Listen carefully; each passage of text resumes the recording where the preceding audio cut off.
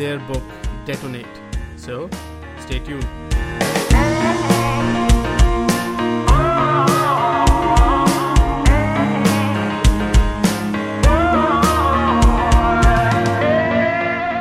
So, welcome everyone to Future of Data podcast. Today we have an amazing session for all of us planned. So, we have the authors of Detonate, an interesting book, and we'll talk about it in the conversation today. And we have with us guests Jeff Tuff and Stephen Goldbach. And to give you a brief bio, so Jeff Tuff is a principal at Deloitte and a senior leader of the firm's innovation and applied design practice. In the past, he led the design firm Dublin and was a senior partner at Monitor Group, serving as a member of its global board of directors before the company was acquired by Deloitte. He has been with some form of Monitor for more than 25 years. He holds degree from Dartmouth College and Harvard Business School. Stephen Goldbach is a principal at Deloitte and serves as its organization's chief strategy officer. He's also a member of the Deloitte US executive leadership team. Before joining Deloitte, Goldbach was a partner at Monitor Group and head of its New York office. Goldbach helps executives and their team transform their organizations by making challenging and pragmatic strategy choices in the face of uncertainty. He is an architect, expert, practitioner, and teacher of the variety of strategic methodologies developed and used by Monitor Deloitte over the years.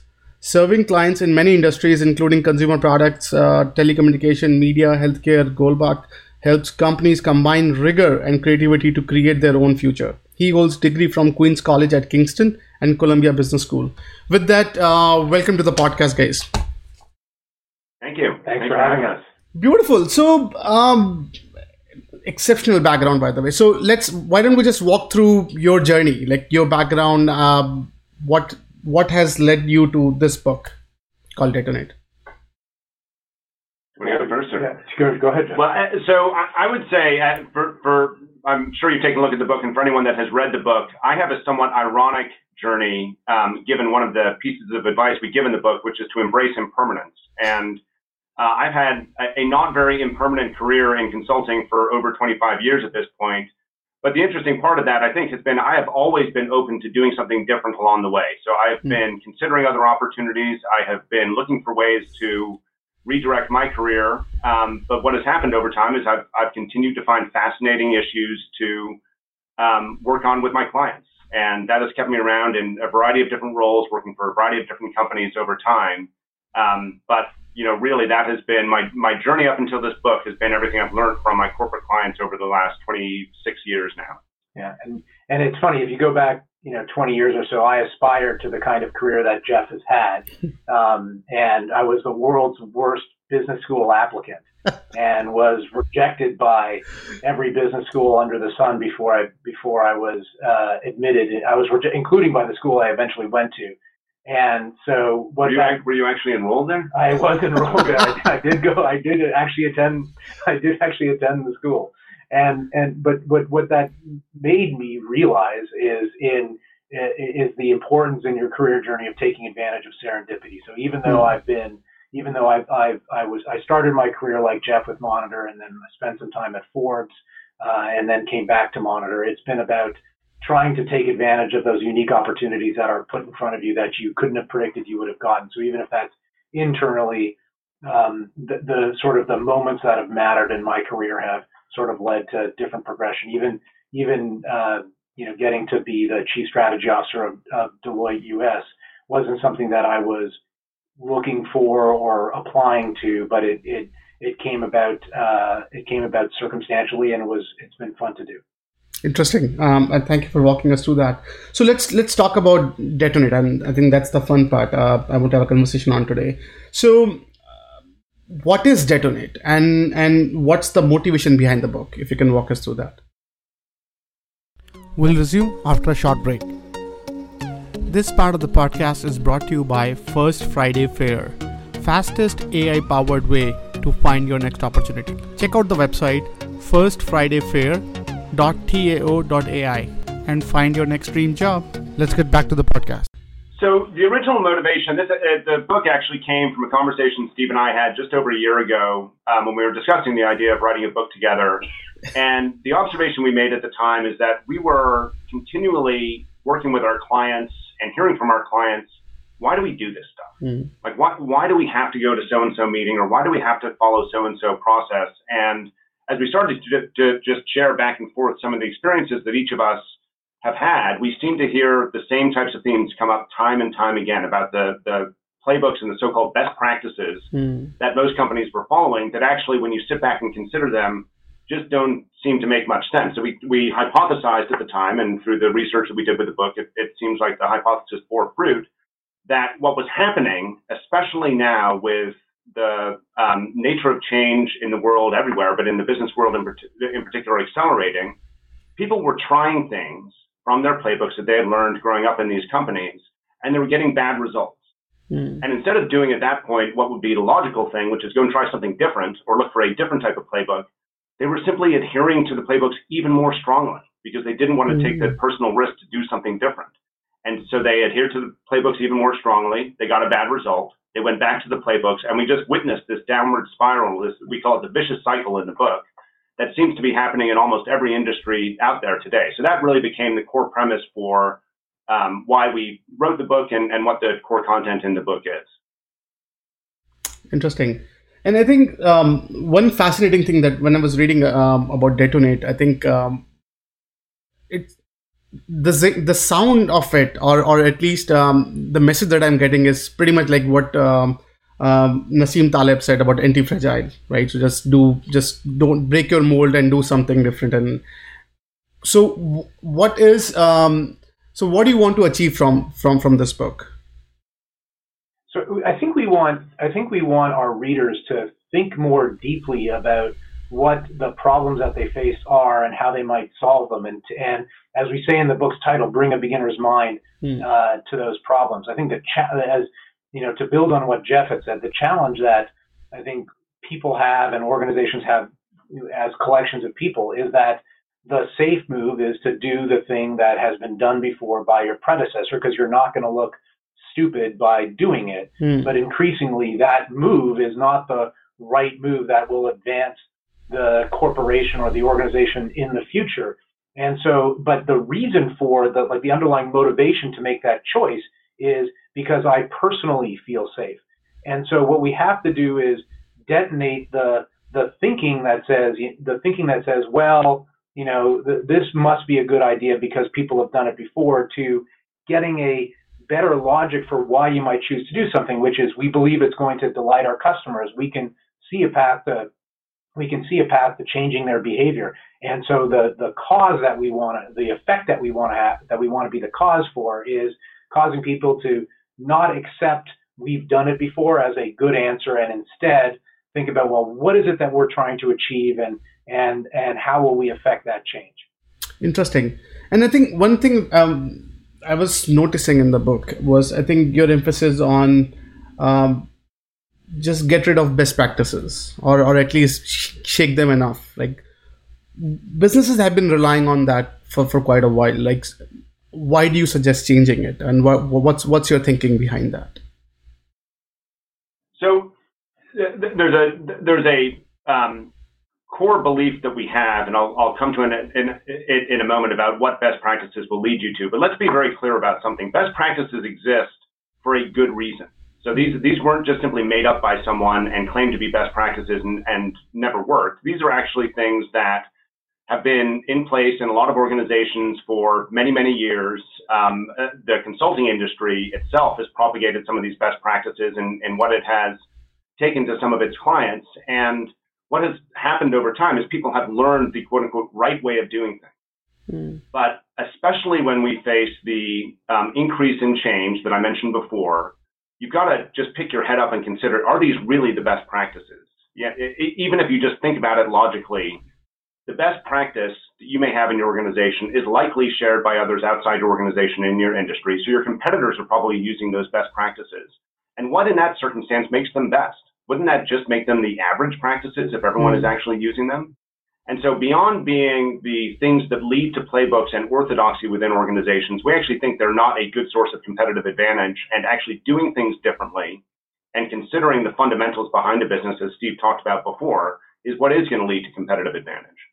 Interesting. And I'll just build on that. Charlotte. So the other thing that we would say is that, look, there's some things that you should just pick up on because they're non-stupid. And we start the book with a story about Billy Beane and the way he reinvented the practice of using analytics in baseball. And this is a perfect example of where not following something that's been proven to be better is simply a silly idea. So, but what it also showed was if something was available to everyone, as analytics are in baseball, it wasn't going to lead to competitive advantage for Billy Beane and the Oakland A's, which, while they had a fantastic season in 2000, other teams like the Red Sox and the Yankees and the Cubs, who are playing money ball with more money, have achieved far greater success leveraging analytics. And the teams that haven't adopted analytics are simply also rans now, and they're just performing worse. So when there's a good idea, you should adopt it. But what we're seeing with disruptive technology is that the good ideas that have been good in the past may not be the best going forward. So you've always got to go back to that first principle type thinking where you constantly re-examine, is this really the best idea that we can have? And then sometimes there are best practices that you want to follow because they're merely non-stupid and you should do them, but they're going to be available to everybody else. And sometimes you have to invent things that are going to create differentiation for you, like Jeff said. You can thank Steve for all the sports analogies in the book, by the way. Yes, I think, and by the way, amazing cartoons as well. I think that's also something to keep you awake. Well, Tom Fishburne was awesome to work with. I know, he was big fan. Couldn't agree. Great, Tom. Yeah. So, one thing that I was thinking about when reading the book, and this is from my personal experience of personal engagement with leadership at data science related companies. It's a great book for a strategy group, right? So they're always thinking about what new thing, how strategies are impacting, how things are changing, and all that. But if I'm at ops level within an organization, I have been doing what I had been doing. I've been told I've goals are assigned. Everything is. I had a playbook that's given to me for me to experiment on. How much relevant is this book for someone who is deeply engraved in a P&L responsibility of their ops? What's your thoughts? We'll resume after a short break. This part of the podcast is brought to you by First Friday Fair, fastest AI-powered way to find your next opportunity. Check out the website firstfridayfair.tao.ai and find your next dream job. Let's get back to the podcast. So for what it's worth, we think this book is for everybody because everybody within an organization makes decisions. And the way in which they make those decisions, whether they're following past conventional wisdom or they're really thinking deeply about what's going to delight their customers or what's going to change their employees' behavior, everybody's making decisions. So we don't, even though you're talking to a couple folks who have been part of a strategy practice for a long time, we think of this book as just a helpful way to better think about making decisions or challenging the mindset that you bring to making decisions. And so we wouldn't call it a strategy book, although we think it's helpful for strategists. We just think about this as a mindset book. And I completely agree with that. And I would say that if you think about the essence of one of the principles of the book that we've got in here, which is the necessity of focusing on human behavior, as I'm sure you recognize, we're not just talking about consumer behavior when we talk about that. We're talking about employee behavior. We're talking about operations behavior. And there's no one closer to that behavior and understanding what's happening today and what needs to happen in the future to create new economic value than the people in operational roles. So it's absolutely vital that anyone that wants to put in place some of the Detonate principles filters this through the organization. It's not something that strategy can do alone. Interesting. And if we talk about, say, a Detonate mindset, right? So what would that mindset? So if I am an executive, and what's your definition of, say, this guy is compliant to the Detonate mindset? So what would I had been doing or I should do that would qualify me as this guy? Absolutely. So we talk about the Detonate mindset as having two different halves. One half is about thinking differently, which is really the mindset part of it. The other half is about acting differently. But the two components of thinking differently are, number one, as Steve talked about before, bring a beginner's mind to everything that you do. Don't presume that your past expertise or the people that came before you in the company, their past expertise is going to be what will carry the day, and instead consider things from a fresh perspective. That's sometimes difficult if you've grown up within a company or an industry, but keeping an open mind and keeping an open aperture on the variety of different possible solutions to any sort of situation is absolutely vital. And we talk a lot in the book about how to spot and challenge orthodoxy, which I'm happy to go into in more detail later on if you're interested. But that's one of the key tools that you can use to bring a beginner's mind to situations. And the reason behind that, by the way, again, as we mentioned, most of what we're saying is mentioned in the book, so I can probably stop qualifying most of what I say with that. But there is a quote that comes from, I think it's Zen Mind, Beginner's Mind, or something along those lines, which is that in the mind of the expert, there are few possibilities. In the mind of the beginner, there are many. And I'm probably getting the quote a little bit wrong there, but that's entirely the point here, that if you bring a beginner's mind to situations, you're going to see many more options and many more ways of acting than you would if you're the so-called expert. So bring a beginner's mind is one critical component of the detonate mindset. The other component is to focus on human behavior. And so we have a very simple hypothesis and a belief, I think it goes beyond the hypothesis, that the most basic unit of economic analysis for any company is human behavior. And I don't care how machine operated you may become or how much you've been able to build technology into your operations. At the end of the day, your growth and your profit margin is being driven by someone choosing to act in a certain way. So there's a truism from the world of marketing, which has been true for decades and decades now, which is that if you want to be really efficient in driving growth in the market, what you need to do is identify the right customer behavior. So get someone to buy a new product or to pay a little bit more for an existing product or what have you. And then identify amongst all the different behaviors you could drive in the market, which ones are going to have the most economic upside, and then aim all your resources at driving that behavior. Well, that's a bit of an overstatement, maybe not all your resources, but really focus most of your resources disproportionately, on driving that behavior. And that's something that people have known for decades, but you rarely see it put in practice. We're simply taking that notion to the entire operations. The same thing can be applied if you're a machine operator in a manufacturing company. If you can identify how you want that machine operator to act differently to drive efficiency, for example, into your process, it's going to have as much leverage as driving a certain customer behavior. And you've got to change the incentives for that machine operator in order to change the behavior, which is why we talk about the existence of that vicious cycle, which is you've got to make sure that you change the motivation so that the result that you want, which is that machine operator to change their behavior, actually happens in reality. And then, Vishal, there are the two other principles that are around act differently. So Jeff talked about think differently, and the two principles around act differently are making minimally viable moves. So in a world where we believe that it's harder than ever to analyze the past in order to create the future, if that's the world that we're living in, because the world, if people believe that the world is changing, then the past is going to be increasingly less good of a predictor of the future. And that's what we hear from executives that we speak with. And so it's incumbent upon them to put things out into the marketplace to test to see whether they'll work as the means for learning. And so we talk about a concept that is a build on concepts from design thinking and agile, which is make minimally viable moves, which is try new things in the marketplace before you launch them really big, so that you're instead of launching something really big and then learning and celebrating failure, we'd say, well, actually, let's not have to celebrate that failure. Let's not fail so big and actually fail at a much, if we are going to have our hypothesis proven incorrectly, do so at a smaller scale. So we would suggest that one important element that needs to be built in is minimally viable moves. And the choice of words there is purposeful, because we're not just talking about products that we're launching into the market there. We're talking about any sort of organizational move that you make. So the same concept, as Steve said, that comes from the world of design, where you develop a minimally viable product that you can test with the market. That can apply to making an organizational shift, for example, or trying a different process out, or what have you. Don't go and take on a big honking set of risks to go try something differently. Do a controlled experiment and course correct as necessary. Yeah. So for one example that I can give you within my organization, we do a sensing report.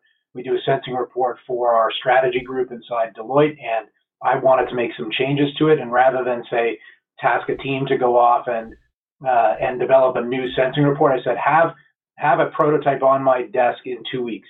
I just want to see what it looks like. What would you do if I was the customer? And initially, of course, my team was like, well, I need a lot more time to do it. I said, no, I don't want to give you any more time. I want you to just do the best you can in 2 weeks, and we're going to, you're going to do a great job in a couple of weeks, and then we're going to do something different. And then just to complete the four principles of Detonate, the last one, which is complementary to making minimally viable moves, is embracing impermanence. And the reason we want to embrace impermanence is because once we erect structures and processes and roles around things in an organization, become really hard. They become really hard to remove, and especially when you get human behavior involved. So I just came from a conversation this morning. I won't share the general context for the conversation, but it wasn't with your daughter. It wasn't with my daughter. It was around should this particular organization think about their differentiation by business first, and then complement it with geography and other sort of modes of thinking about it. And what I said to them was, if you start to think about business first, that will get solidified into your mindset, and you won't see any other possibilities of how you could flip that orthodoxy on its head. And so you start by thinking, what could be the overall differentiation, rather than thinking about, well, we've got this set of businesses, what's their differentiation, then how would we add on that? So once you put structures in place, it's really hard to get out from under them. So when we talk about the concept of impermanence, it's just don't look at any structure, organizational structure, as if it's going to last forever, right? And just know that it's temporary in some way, and if the context around that changes, you'd be willing to change it. Interesting. And I think you briefly talked about orthodoxies, right? How they stifle innovation. So what's your thought? What's your thought on what are some of the best practices, or what are some of the ways in which I can identify those orthodoxies and fix those and root out any of those to help me sort of be more agile and grow? So what's your thoughts on that?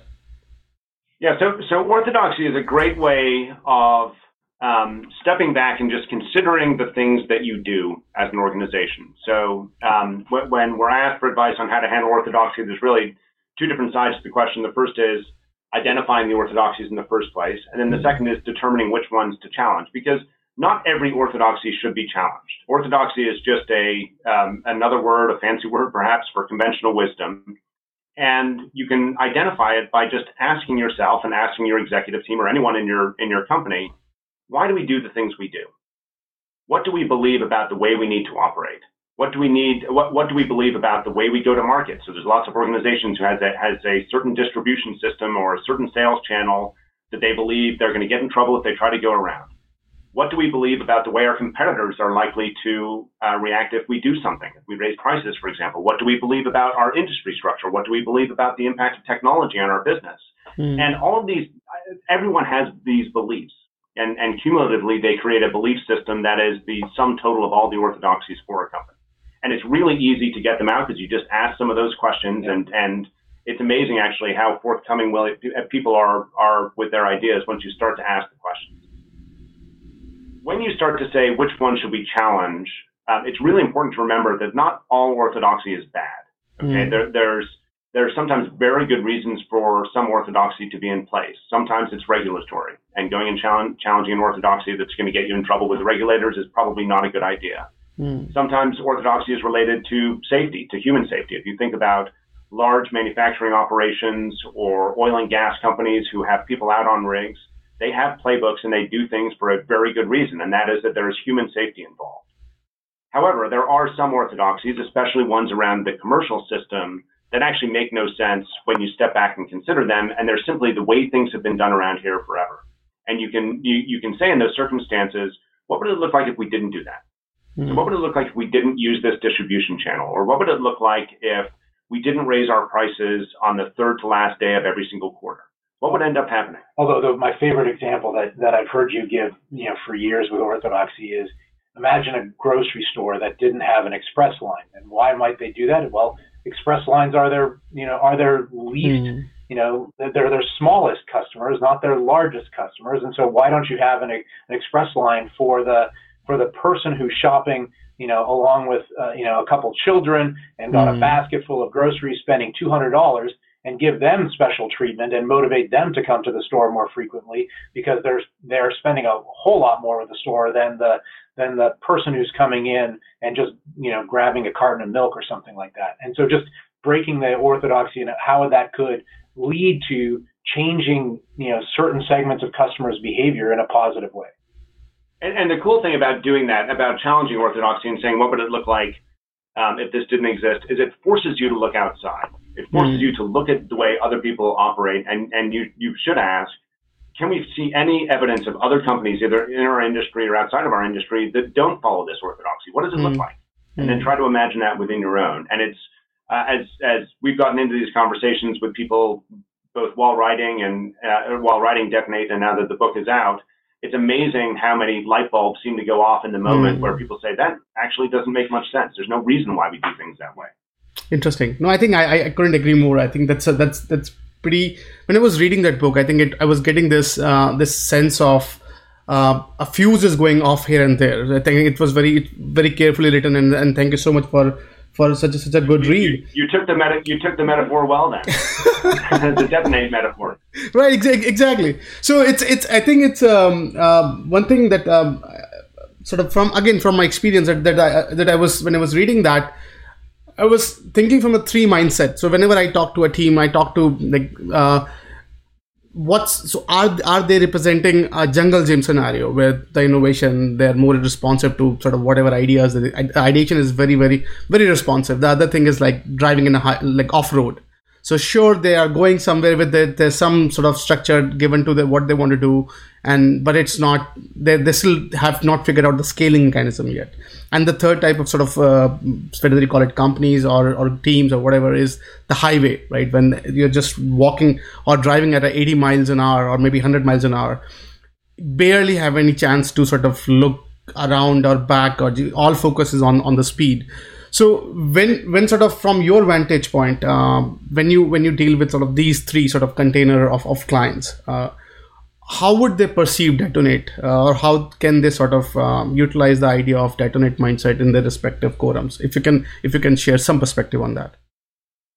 So I think actually it's a really interesting analogy that you're using there. I haven't either heard it or thought about it that way before, but if I may borrow it and try to associate it back to some of the ideas in the book, I think what you're describing is not necessarily, at least in my observation, is it's not necessarily different types of companies, but it's different roles that different people in every company have. And so you will have seen at the beginning of our book, there's a fundamental premise to the entire book, which is that most organizations, especially scaled, successful organizations, who are the ones who are most susceptible to best practice and conventional wisdom, need to operate their core business even as they try to do things differently. So I would call your superhighway, where you just kind of get in the car and go as fast as you can, never look back, somewhat akin to what it means to operate a core business. Doesn't mean operating a core business like what you're meant to do as a company is easy, but it does mean that the guardrails are there. You know the direction you're going in. You know how fast you can go without the wheels coming off, and hopefully you can do it without getting into an accident. And that really is meant to be the machine that funds the rest of the innovation system. When you start to go off-road, though, or when you're, and I didn't hear your first example, it may have been, okay, so when you start to do something that's off the highway, that's when you start to get into adjacent or transformational innovation spaces, and where you don't want to be putting the pedal to the floor or using the same assumptions about how you drive on the highway. I'm now probably getting twisted up in your. But that's where you can see only enough about the path in front of you, right? Right, and so you want to try to stay. That's where the concept, I think, of minimally viable moves would come in, because you don't know where the path is going to go, or if there's a rock in there, and so you want to proceed with some caution and use different equipment in that particular situation. The one thing I would say, though, that we're increasingly seeing is in the highway scenario. The challenge that more businesses are having is that they presume, like, this is precisely the thing that we want to change. The presumption is that the road is going to continue to be straight and well paved, and the conditions are going to be clear driving. There's actually a cartoon in the book where where the person is looking back at her passenger saying, well, based on the road so far, it should be a straight shot from here, and missing the signs that the road is actually going off-road. And we think that's a good metaphor for what we're facing, what companies are facing today, which is the road has been well paved and clear. And the problem is there's going to be something out there that's going to cause that road to need some construction. And so it's better to be the cause of that construction than it is to be the outcome of that construction. And so you don't want to be going 80 miles an hour into an off-road situation. You can think about Steve as the cop on your superhighway. How's that? Yes, awesome. So I think very interesting, by the way. So I think you also we're talking about sort of dismantling P&L, right? So you're talking about that if we dismantle P&L, it will be a best thing on the bottom line. Like what's the thinking behind that? If you can walk us through that. So Jeff talked earlier about the sort of the most basic element of business is customer behavior. And the thing that we want to dismantle about P&Ls is the focus on, kind of, as we said with the road, looking backwards at what we've done from a revenue perspective and just linearly extrapolating that into the future. So the way that most companies do financial forecasting is say, well, we've grown at 5% over the last few years. Conventional wisdom has the industry growing at 5%, and we're going to get our fair share. So therefore, the revenue forecast is X, and we want to have our profit be Y, and so therefore we can afford to spend, this much in generating that revenue. And the thing that we like, when you think about it from a real world perspective, the world literally works in the opposite way. We spend money to create to change people's behavior, to create that revenue. And it's the mindset that we want to shift, which is that somehow we have an inalienable right to that revenue in the future without doing anything differently. And if people believe that the context around our consumers' behavior is changing, then you've got to have the flexibility to do different things. But that P&L and the way we do financial forecasting is a constraint on thinking differently about what it's going to take to change people's behavior in the future. Interesting. And I think one thing I was I have so much respect for something like this, right? So if you look at the ecosystem today, like most of the companies are, at least you're right that I'm terrified with the companies who are on highway right now, right? If any flick of change and they're off, they're just totally busted out. And we can name a bunch of interesting companies that we have never imagined would be folded in last maybe decade or maybe 5 years, maybe 2 years. From your vantage point, how much of their problem was what you're describing, the detonate mindset? How much of is the primal reason why they are not able to sustain the similar sort of mindset when the entire transformation is happening underneath these guys? We'll resume after a short break. This part of the podcast is brought to you by First Friday Fair, fastest AI-powered way to find your next opportunity. Check out the website firstfridayfair.tao.ai and find your next dream job. Let's get back to the podcast. Well, a lot, I think, is the short answer. I mean, there's a few examples we talk about in the book, and I think a lot of it comes back to Steve's point about the inalienable right to a certain revenue stream or the world operating in a certain way. So Kodak is one of the companies we talk about in the book. It is a famous example of a company that was on top of the world for some period of time and then suddenly and dramatically was not. And the key issue that they had is they did not believe, even though they were the ones who actually invented the first digital camera, they did not believe that the world was going to shift as suddenly and as aggressively towards digital. And really what they wanted to do is protect their short-term revenue stream. They wanted to continue to be essentially a film production company. And when I say film production, I mean producer of films, not camera films, not a media powerhouse. And look what ended up happening. And we weren't in the boardroom at the time. We don't know the full inside story, but what you hear anecdotally and what people have written about for years about Kodak is they had those blinders on and they just wanted to stay on the superhighway as it had been mapped out for them. And they just couldn't conceive of things actually being different. So imagine instead of the P&L or the financial planning session let's pull it away from Kodak, make it just about anyone. But imagine instead of starting that by saying, what do we think our revenue is going to be in 5 years? Imagine if they said instead, what do we think consumers are going to be doing in 5 years? What do we think the right behavior, what do we think the behavior of, in Kodak's situation, the picture taking public is going to be in 5 years? And then they would have gone there to say, what is going to be financially beneficial for us? What behavior can we drive that's actually going to drive real good financial outcomes for us? And what, therefore, do we think we can earn from all of that? It's a completely different approach to not just doing financial planning, but to doing strategic planning generally. Yeah. Interesting. And in when you were sort of crafting this book on called Detonate, how much did you appreciate the existing culture of a company? Like, how much do you appreciate that businesses maintain and preserve and protect the culture when they look at the Detonate mindset? What's your thinking on that? Well, actually, what we'd say is that we need to detonate aspects of our culture. And if we want to get different, like culture is a massive motivator of people's behavior inside an organization. Right. And it's a choice to have, it's not something that happens magically. It's a choice by the leaders of that company to have that culture.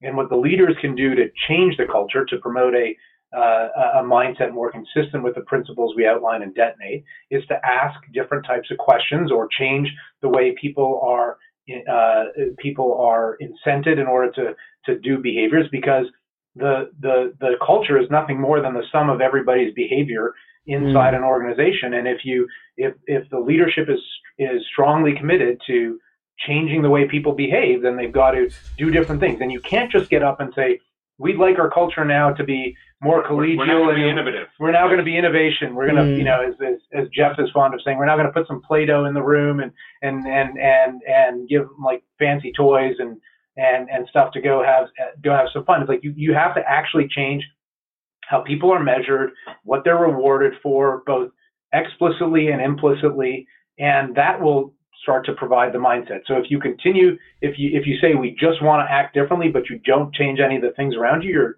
not going to get that kind of a change, which is why we're in this vicious cycle. And we're saying you've got to address that stuff. But you led, Vishal, with a really important word in that, which was respect, and respect for the culture. And I do believe, I think we both believe that this can be done respectfully. This is not, despite the name of the book, this is not about coming in and throwing bombs everywhere. It's about taking those small steps to try things differently, to shift behavior over time. And the behavioral shift isn't just going to be able to be enacted by the so-called millennials or the younger generation. This is something that everyone can take on themselves. And so we do believe that this is a shift that, even though it's an aggressive one, that can be done with respect for the people that work in the organization, but also respecting that things are changing. Yeah, and that's why we came up with the title Detonate. There's something about the word which is about a controlled explosion, right? So it would have been easy to have explode or something like that, but Detonate was about targeting a blast at a certain type of behavior that you want to change.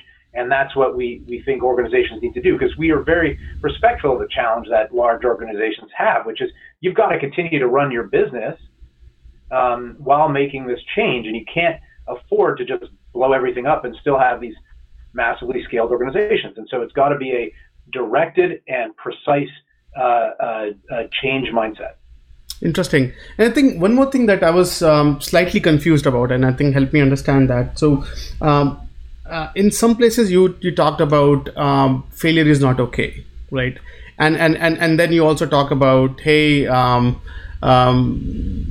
build your company that lasts forever, right? So if you can walk us through why this shift in mindset and what do you mean by that?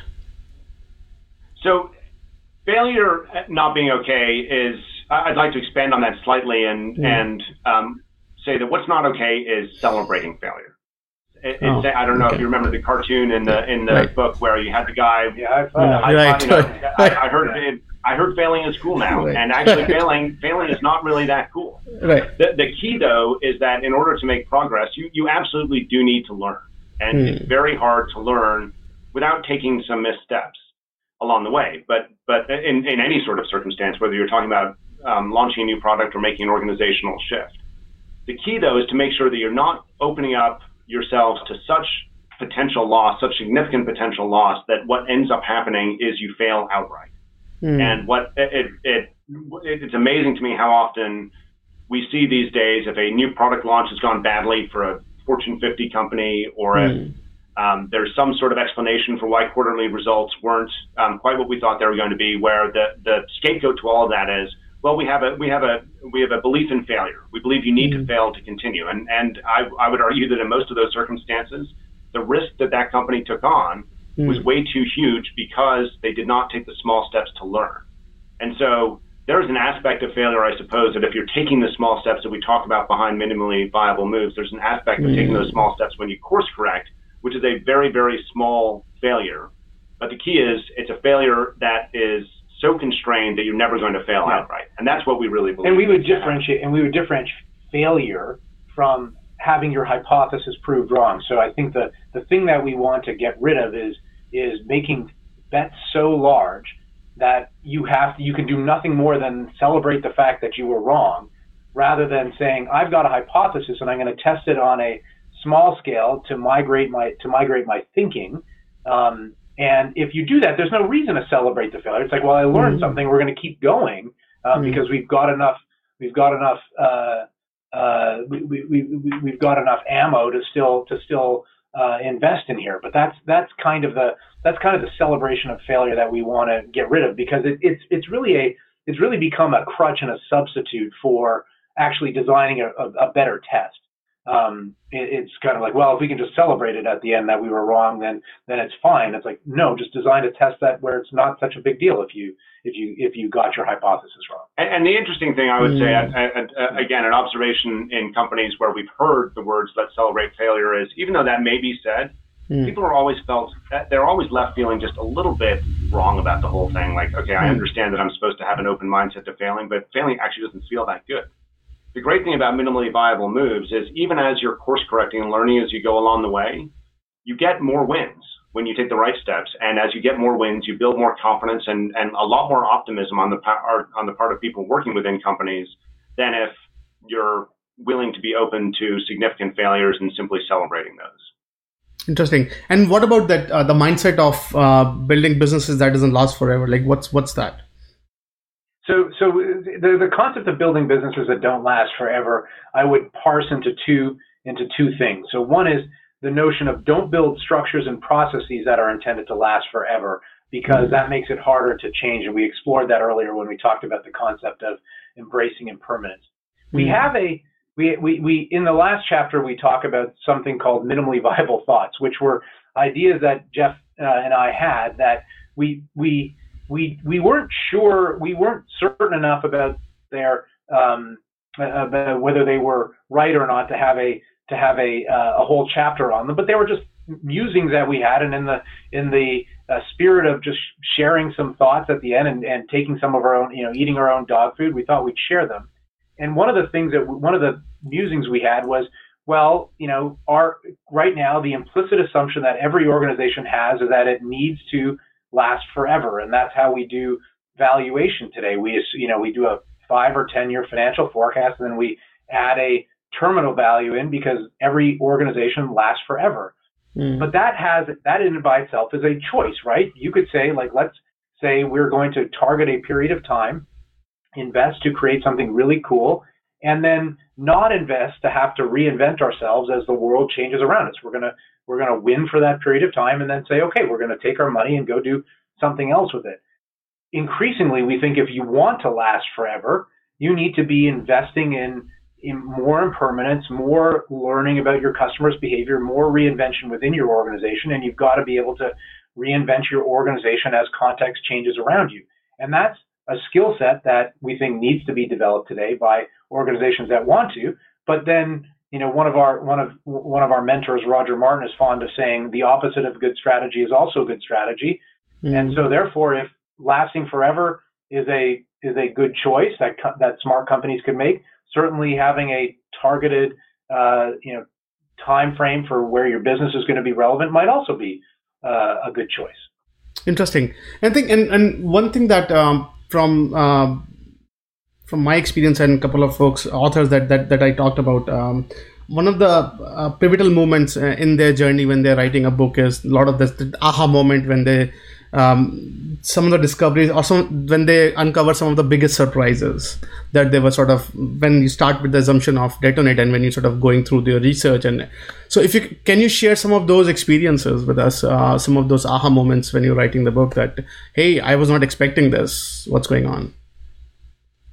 Well, yeah, we had a lot of those. There were a lot of things we didn't expect in the course of writing this book that we could probably spend another hour talking about. But honestly, one of them was when we set out to do some of the supplemental research that we make reference to in the book behind some of the ideas, because I think Steve and I were confident, having seen these issues in companies for so long, we were confident that they were somewhat based in fact, but the amount of enthusiasm and input and actually humor that we got when we went out and did our research around whether or not the processes that we'd identified, the playbooks that we thought needed to be blown up, whether they were real and whether they were really driving people as crazy as we thought they were, was really enlightening. And I think it gave us the confidence to push forward with the book and to focus on the places that we did in declaring the playbooks. But it was almost like we put feelers out into the world, and we got this blowback of information immediately that from people saying this really resonates, and here's the 500 things I'd love to blow up along the way.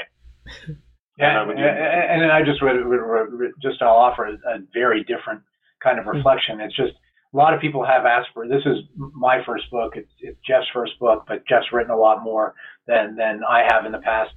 It's a lot of people have aspirations for authoring something, and I will just say I have an enormous respect for people who do this with some frequency, because it's one thing to have conceptualize some ideas that sound good in a soundbite or even a short article, but to get them into a long form was really a lot of learning for me personally. And so, but having a great partner made it. Yes, exactly. Having a great writer like Jeff as your partner made it a lot easier. That's exactly right. Awesome. Yeah. And what's on slightly different note, whose decision is to involve Mr. Tom Fishburne's wonderful animations? I don't remember. So I'll give you a slight the story of the logic for the cartoons, and I'm having it. I think it was your idea. You can claim the idea.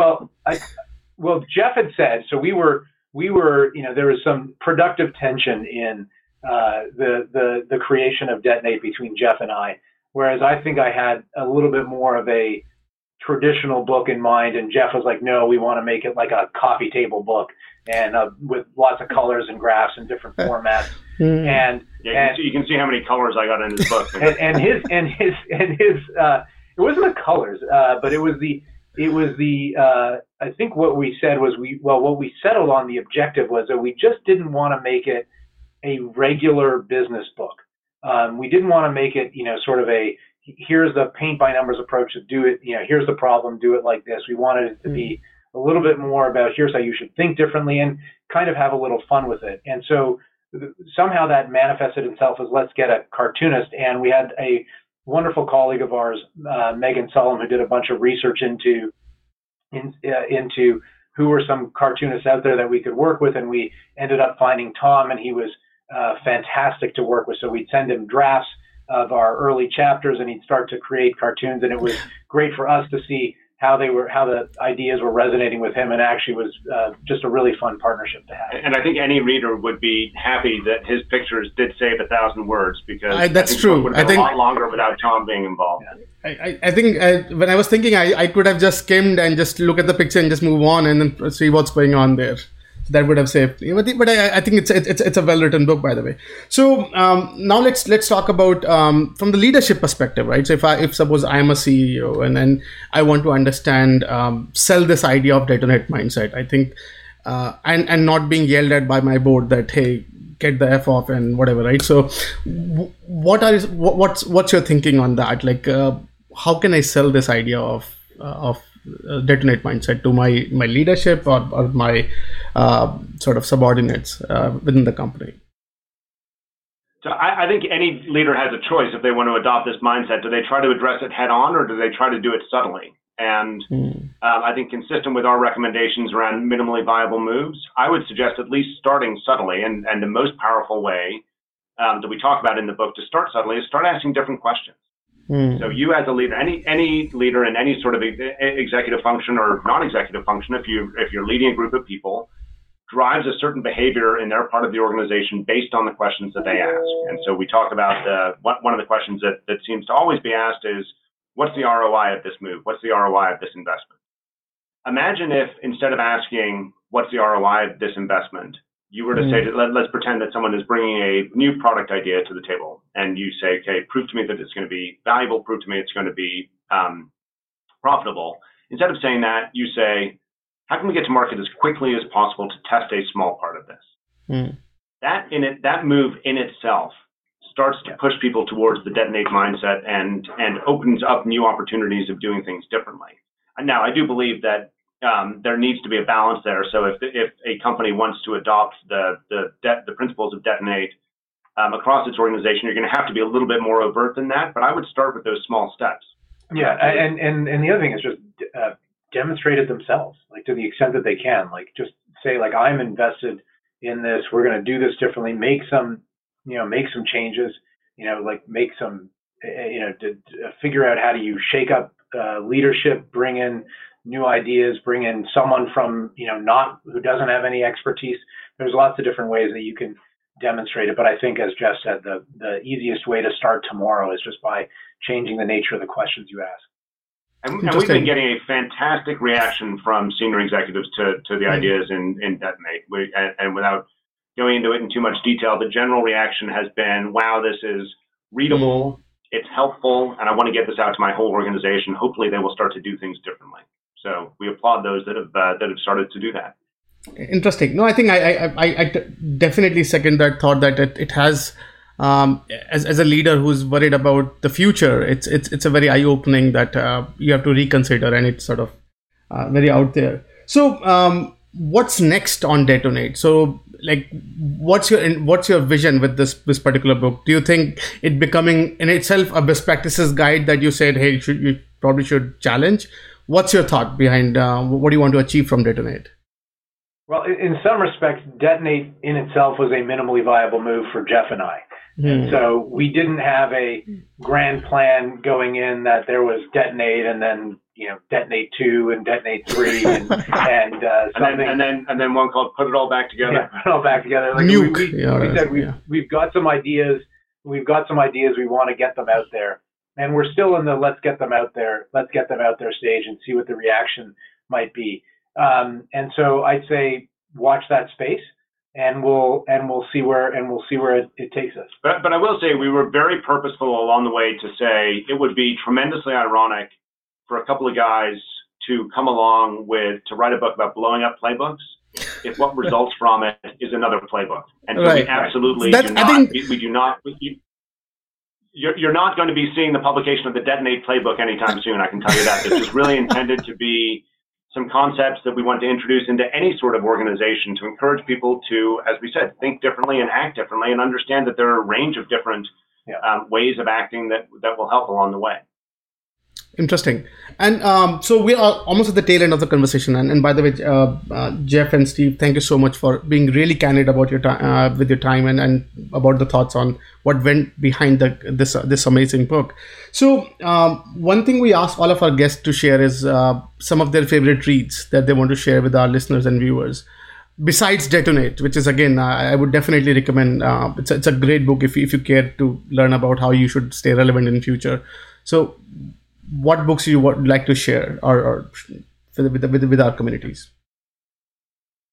So I'll say my book. I like fiction, and one of the reasons why I wanted to write a non-traditional business book is I'm a terrible reader of business books. So if you're asking me honestly, what books I would recommend, my favorite book of all time, and it actually was somewhat recently made into a movie, is Cloud Atlas by David Mitchell, which I won't explain all the various different reasons, but it was just a fantastic shift in the genre and a different way of thinking about writing a fiction book that I will go back to time and time again. And I love a lot of his books. But one that I've read more recently that I think is probably a little bit closer to home here, and it bridges the world of fiction and business and innovation, is called The Last Days of Night, which is a very well-known book. I'm sure lots of people have read it, but it's about essentially the advent of electricity and the real characters like Edison and Tesla and others who were involved in the invention of electricity. And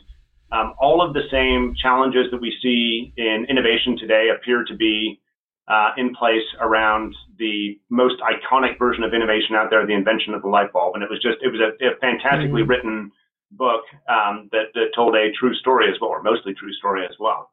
Yeah, and I'll offer a few up, and I'm literally the opposite. I don't read a ton of fiction. I get my fiction in visual form from watching movies and TV. So when I read, I normally read a lot of nonfiction stuff, and so I would categorize it as, I think every executive should be reading about behavioral economics and cognitive psychology, and a great one to get started with is Thinking Fast and Slow. It's just a great it's a great lesson on how the human mind works. It works in practice, and how we know so much more about how the mind works and how and the details of human behavior and how they respond to. And it's not always, the logical way that you might expect. The other pair of books that I would pair together would be The Opposable Mind and Creating Great Choices, which is about which are by Roger Martin and then Roger and Jennifer Riel, where the reason I love those two books is because it challenges the notion that leaders have to choose, right? It says, amongst two crappy alternatives, most leaders just say, I'll choose. And the best leaders say, well, I'm going to get a better alternative. And they talk about how they do that. And I think that's very consistent with the mindset that we want to share. It's like, go create your future as opposed to accept to otherwise crappy alternatives. And then the last one I'd name, and it's another nonfiction, but it's a bit more, towards that end is The Big Short by Michael Lewis. And I have read that one. I love that because it's just about a bunch of guys who basically said this just doesn't make any sense, and they were willing to place a really big bet on something that didn't make sense and stick to it in the face of a lot of conventional wisdom that suggested otherwise. Interesting. Fascinating set of books. I think. Thank you so much for sharing that.